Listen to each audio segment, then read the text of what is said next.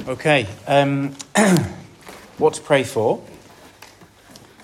Talk 5. I guess most people, even non-believers, will at some point find themselves calling out to God in prayer. Almost everybody, I think, finds themselves at some point at that moment of crisis needing the power that only God can give. It might be one of those terrible moments when you actually face death, the seconds before a car crash, when the oxygen mask drops down in the aeroplane, or that moment when the doctor pronounces a terminal illness. Please, God, help me. Please, God, heal her. When there is some massive need that is crucial to our life, but we realise we're at the end of our resources, we cry out to God, we look for help from a higher power. Please, God, if you're there, make this thing go away. Please, God, if you're there, get me that job. Help me to pass that exam. Help me to win this match. Please, God, let her notice me. What all of these examples have in common is the belief that through prayer, a human being can access the divine power, and that divine power can intervene and change things in our world. That there is some reality above these problems. There is someone out there who might just be able to control these things, someone who can mend a cancerous body, alter the direction of a football, influence someone's heart, things that are impossible for humans to do. And so we can sum up this understanding of prayer in the phrase that I put on the sheet, asking God to do his thing. That is, as we've seen, prayer is asking God. It's not a way that God speaks to us. Neither is it some kind of offering we make to God. It is basically, and there's obviously more to say than this, but basically it is us asking God. It's a bottom-up activity. And as those examples remind us, it is asking God to do his thing, asking God to do what only he can do. And so all of those examples where people pray at the moment of crisis are actually perfectly correct and biblical.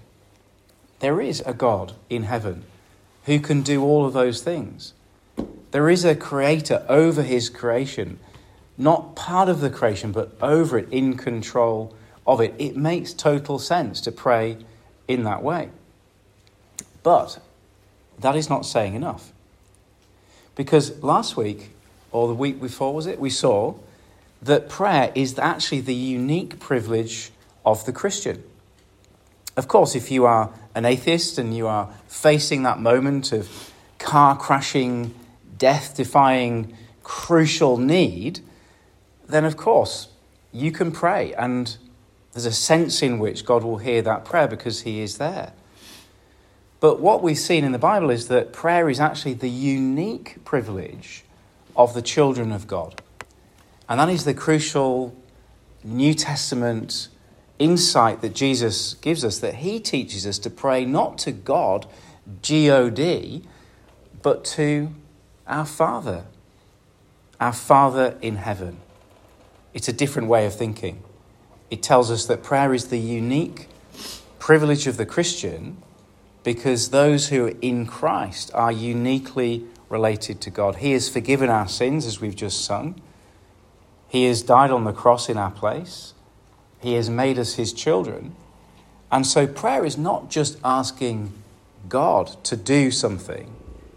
It is actually coming to our Heavenly Father, which means, second point on the outline, praying to somebody who is able and willing. I think we looked at this last time, but just think about those two words again. Heavenly and Father tells us everything we need to know, doesn't it? Heavenly tells us he is able. He is the God above the line that separates the creation from the Creator. But Father tells us that he is willing, that he's brought us into this relationship, that he is not only powerful, but he is personal and he can do what we ask. So I wonder if you just turn up in your Bibles, Matthew chapter 9. We're going to sit there in Matthew 9 for the whole talk. We're not going to do any other Bible flipping, I don't think. And here we find that most famous of all prayers, the prayer that Jesus taught us to pray. Matthew 6. Sorry, did I say Matthew 9? Matthew 6, thank you, yeah. Matthew 6, 9 to 14. And in verse 9 it begins like this. This then is how you should pray, our Father in heaven. So that's what Jesus teaches us. We have this unique privilege to speak to one who is able and willing. And I think what I've just said kind of sums up everything we've seen so far. But what are we meant to pray about? If I've got a Father in heaven who is able and willing, can I pray for anything that I like? Can I pray for an Audi R8?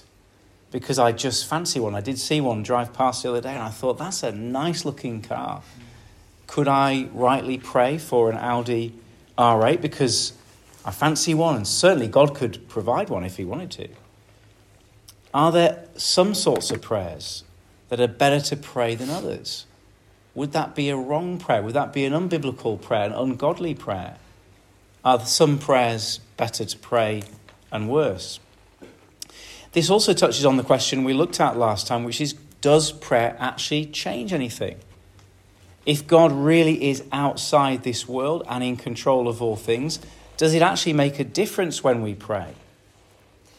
Well, to answer some of those questions, let's begin with the direction of prayer. As with most things, there is a right way and a wrong way to look at these things. There is a way of looking at these questions with human logic. And there's a way of looking at them with the logic of the Bible. I'm going to show you a diagram which I think you looked at briefly last time.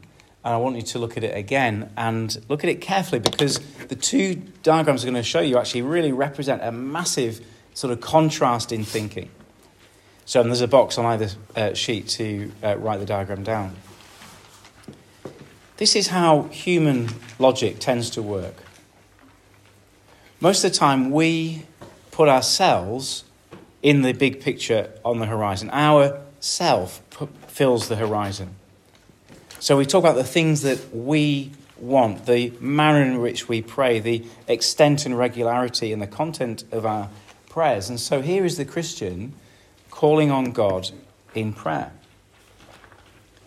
We pray for our needs and our desires, and we let them determine the content of our prayers. Help me get that work done on time. Help me get to that meeting safely. Help me avoid that problem. Help me to have enough money to get through.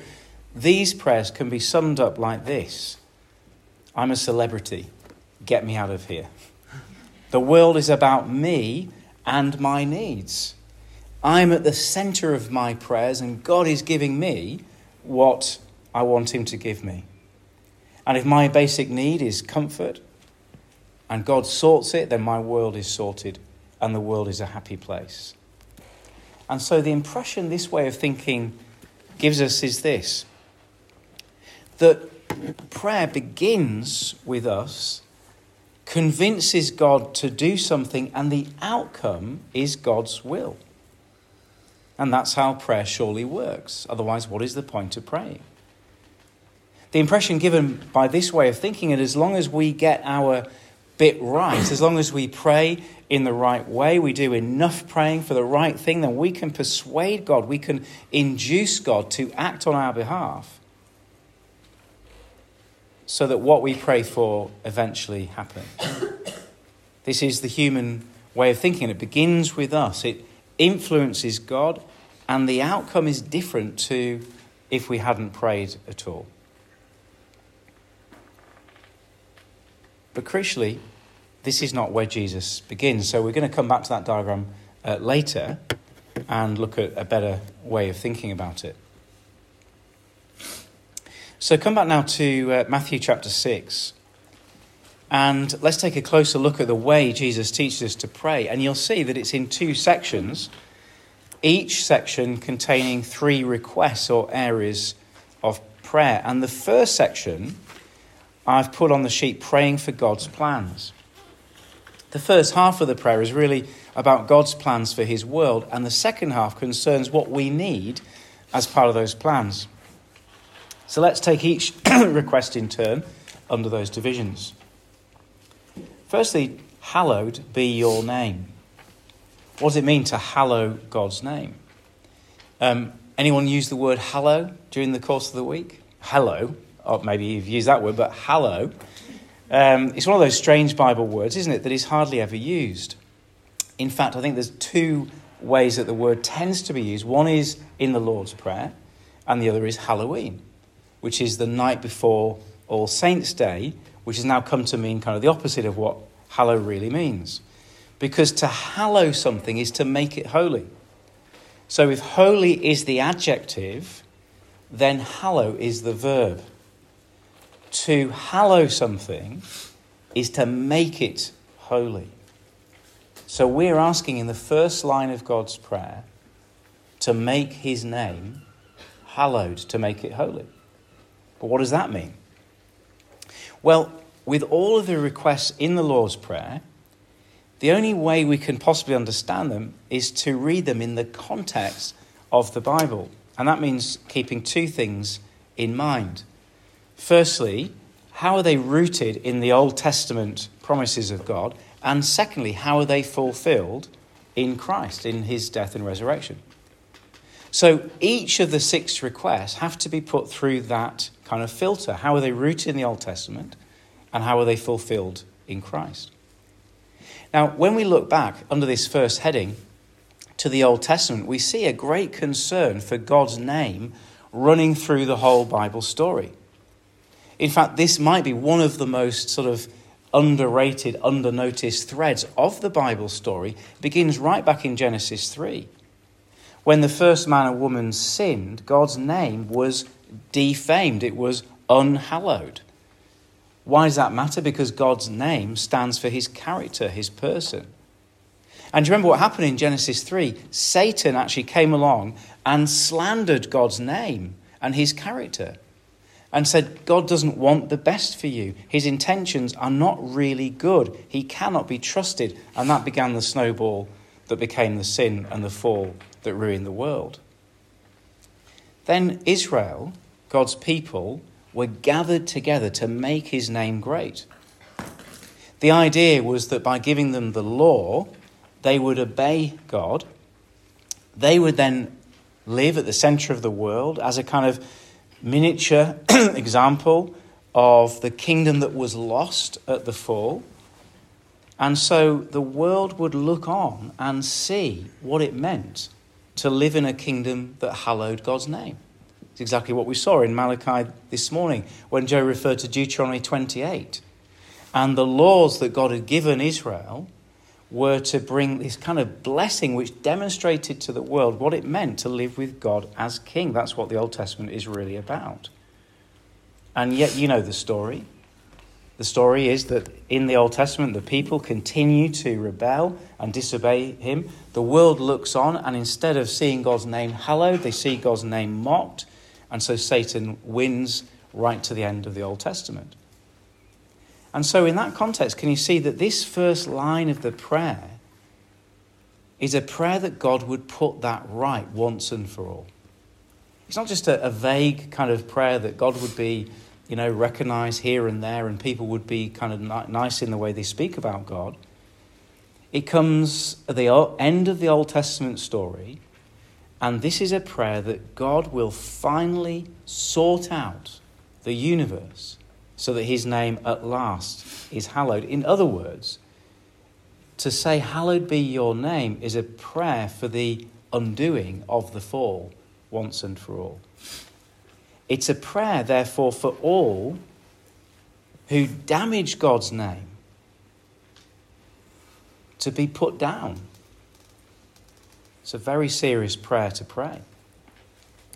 Well, how does God do it? We'll come to the second line of the prayer, your kingdom come. If you think about it, line 1 and line 2 are very closely related. If God's name is defamed, unhallowed, when people rebel against his rule, his kingship, His name will be restored when his rule, his kingship, is restored.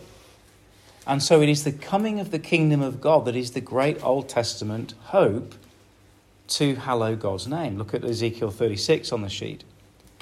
Therefore say to the house of Israel, this is what the sovereign Lord says. It is not for your sake, O house of Israel, that I'm going to do these things. That is, bring the kingdom, restore the temple, restore the people, everything the Old Testament looks forward to, but for the sake of my holy name, which you have profaned among the nations where you have gone. So all the hope and expectation that the prophets have been looking forward to throughout the Old Testament centre around the kingdom of God coming to earth. And here we see that this is for the purpose of God's name being restored among the world. Well, when does this promised kingdom come? Well, Jesus came to bring the kingdom of God in fulfillment of the Old Testament promises. In the Old Testament, the kingdom is revealed in Israel. But in the New Testament, it's Jesus who brings the kingdom by that great rescue plan of his death and resurrection. It is through Jesus that God comes and restores his kingship and dwells with his people. And so it's important to remember that Jesus is teaching this prayer before he goes to the cross. It's very easy, isn't it, just to kind of lift it out of context and say, well, here's just a prayer that Jesus taught. But actually, he's praying this on his way to the cross. And so the first time the prayer is going to be answered, your kingdom come, is going to be when Jesus dies to complete his work, to bring about that kingdom of God. So what does it mean then to pray your kingdom come now? Well, the third request helps us to grasp that. Your will be done on earth as it is in heaven. This again is linked to the previous two prayers. Taken out of context, it can sound a bit vague, can't it? As if God is just asking us to pray for a nicer world. Less wars to happen, more recycling to be done, everybody to be a little bit nicer to each other. But read that line again in the light of the first two requests. Your will be done on earth as it is in heaven.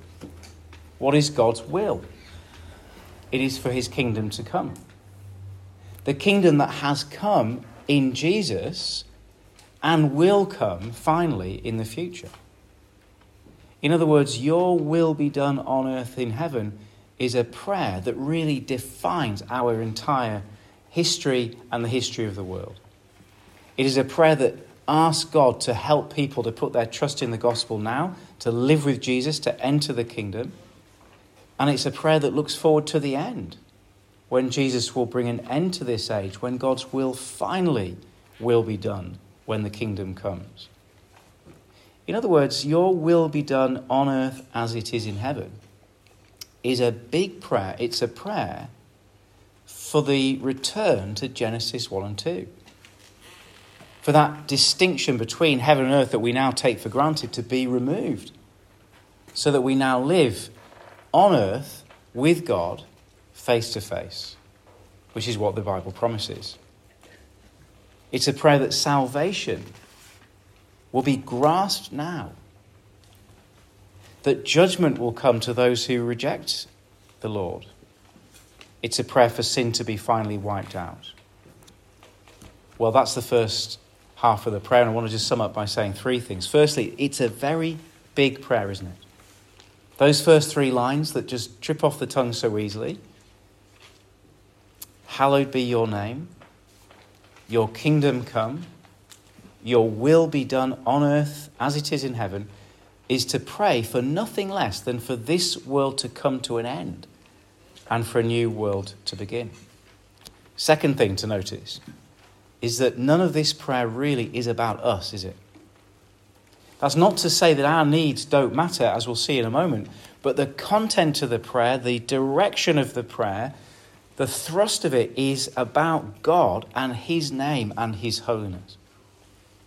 This is not, in the first instance, a request for power to meet our needs, to fulfill our desires and goals, to give us even the things we need. It's a prayer that reminds us very firmly of our place in the universe. It's a prayer for the glory of God to be seen by all. It's about him, his glory, his honour. And thirdly, these prayers belong exclusively to the Christian, to the child of God. The three requests are broad and general, but we've seen that they are each rooted in Old Testament promises and fulfilled in the work of Christ. I was taught this prayer at primary school. I went to a state primary school, not a Christian school. It was a rough, sort of very ordinary primary school. And we pray this prayer every single day. And I guess I was taught this prayer because it sounded like the sort of thing headmasters want their children to say. Pray for a better world. Be nice to each other. But this is actually a prayer for the children of the Father who long for the Father's glory to be revealed. It's a prayer for those who put their trust in Jesus.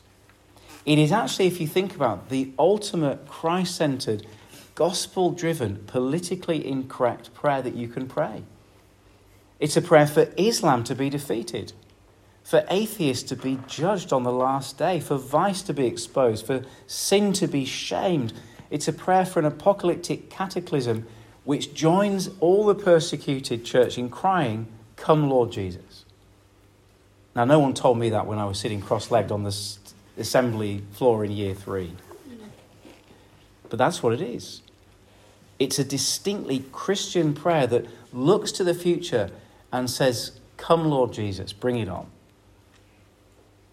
Well, what about us? Where do we fit in? We'll come to the second half of the prayer, the things we need for God. And it's important that the things we need are put in that specific context. Firstly, give us today our daily bread. Again, it just sounds like a nice thing. Of course we would pray that. But it's rooted in the Old Testament. From the fruit in the Garden of Eden to the rescue of Noah in his ark, to the story of Joseph saving his brothers from famine, to the provision of manna in the desert, to the promised land filled with milk and honey, God has always provided the physical needs for his people. And so to pray, "Give us today our daily bread," is to put ourselves in that line of biblical history with the people of God that God has provided for. And to say that just as they were dependent on God for food, so are we dependent for our physical needs. And this is why it's a mark of the Christian to be thankful. This is why we give thanks before a meal, because we are acknowledging our dependence on God. And to pray for this in this context, therefore, is radically different, isn't it? Than for me just to pray for an Audi because I like the look of it. We've just prayed for the kingdom of God to come, and so it makes sense that we will pray for our daily bread, our daily needs, so that we can keep going and make it into the kingdom when it comes. Secondly, forgive us our debts as we also have forgiven those who sin against us. Again, the roots of this in the Old Testament bring to mind the sacrifice that deals with sin and reconciles sinners to God. And again, in the context of Matthew, Jesus knows that this is going to be worked out in his death on the cross. It's going to be his blood, not the blood of the animal sacrifices, that will open the way to the kingdom through the forgiveness of sins. And so this is actually the key that unlocks the door to the kingdom. If the kingdom of God coming and God's will being done on earth is about the coming of Jesus to judge, then what we need to get into that kingdom is the forgiveness of sins. And if we've received the forgiveness of sins, then we will forgive others too. Something that Jesus expands in 14 to 15 to make the point. And lead us not into temptation, finally, but deliver us from the evil one. The translation temptation might be a little bit misleading. Better translation is testing. It's a prayer that we might stand firm and persevere through the trials of this life. Just as Israel were tested in the desert, as Jesus was tested by Satan. So we are going to be tested in this world. And we are to pray that we won't give up, that Satan won't have the last word, that we'll make it to the end, the most important thing. Well, there's the Lord's Prayer. I hope that's been helpful. Very familiar lines if you've been a Christian for any length of time.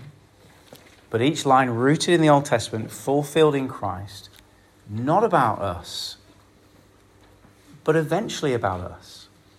And to get that context right and that order right, very important. So let's go back to what I call the direction of prayer. Let's look at this diagram in a better way.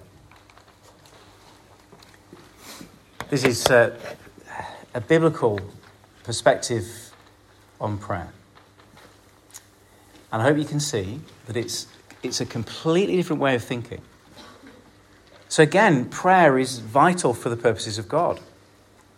It is quite wrong to conclude because God is sovereign that we need not pray.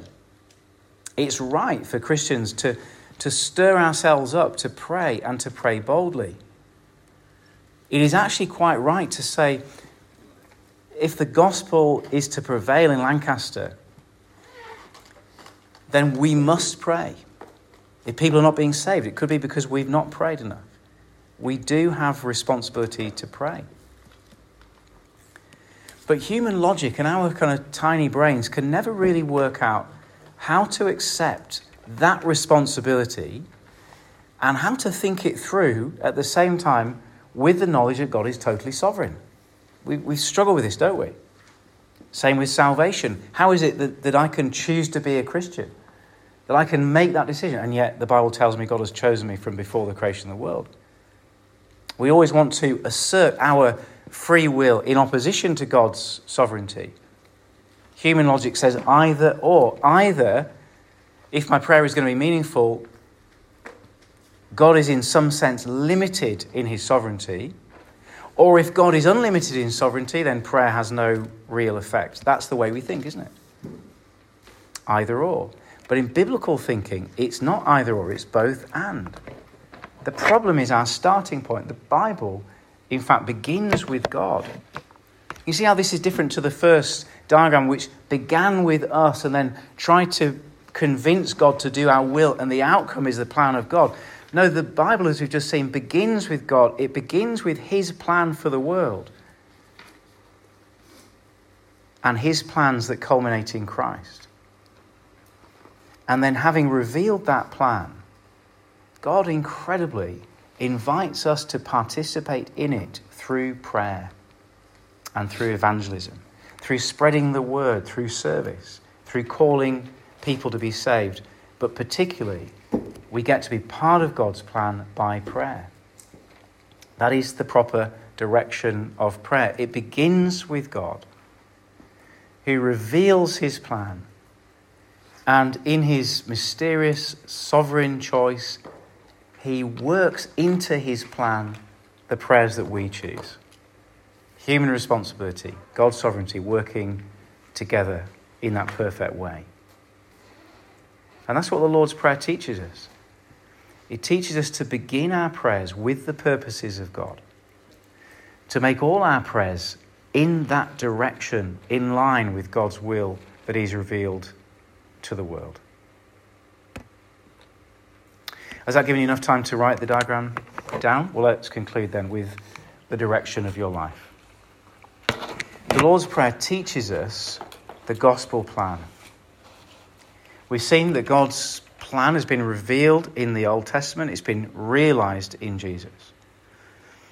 And now, in the outworking of that plan, prayer is not persuading God to do something he is unwilling to do. It's about enjoying the privilege of being caught up in what God is already doing. And so what this does is it encourages, doesn't it, to put our praying into that context. You can pray for the small things. As I've said before in this series, you can pray for the car park space, for the lost key or button or whatever it is you've lost. God knows the answer to these things.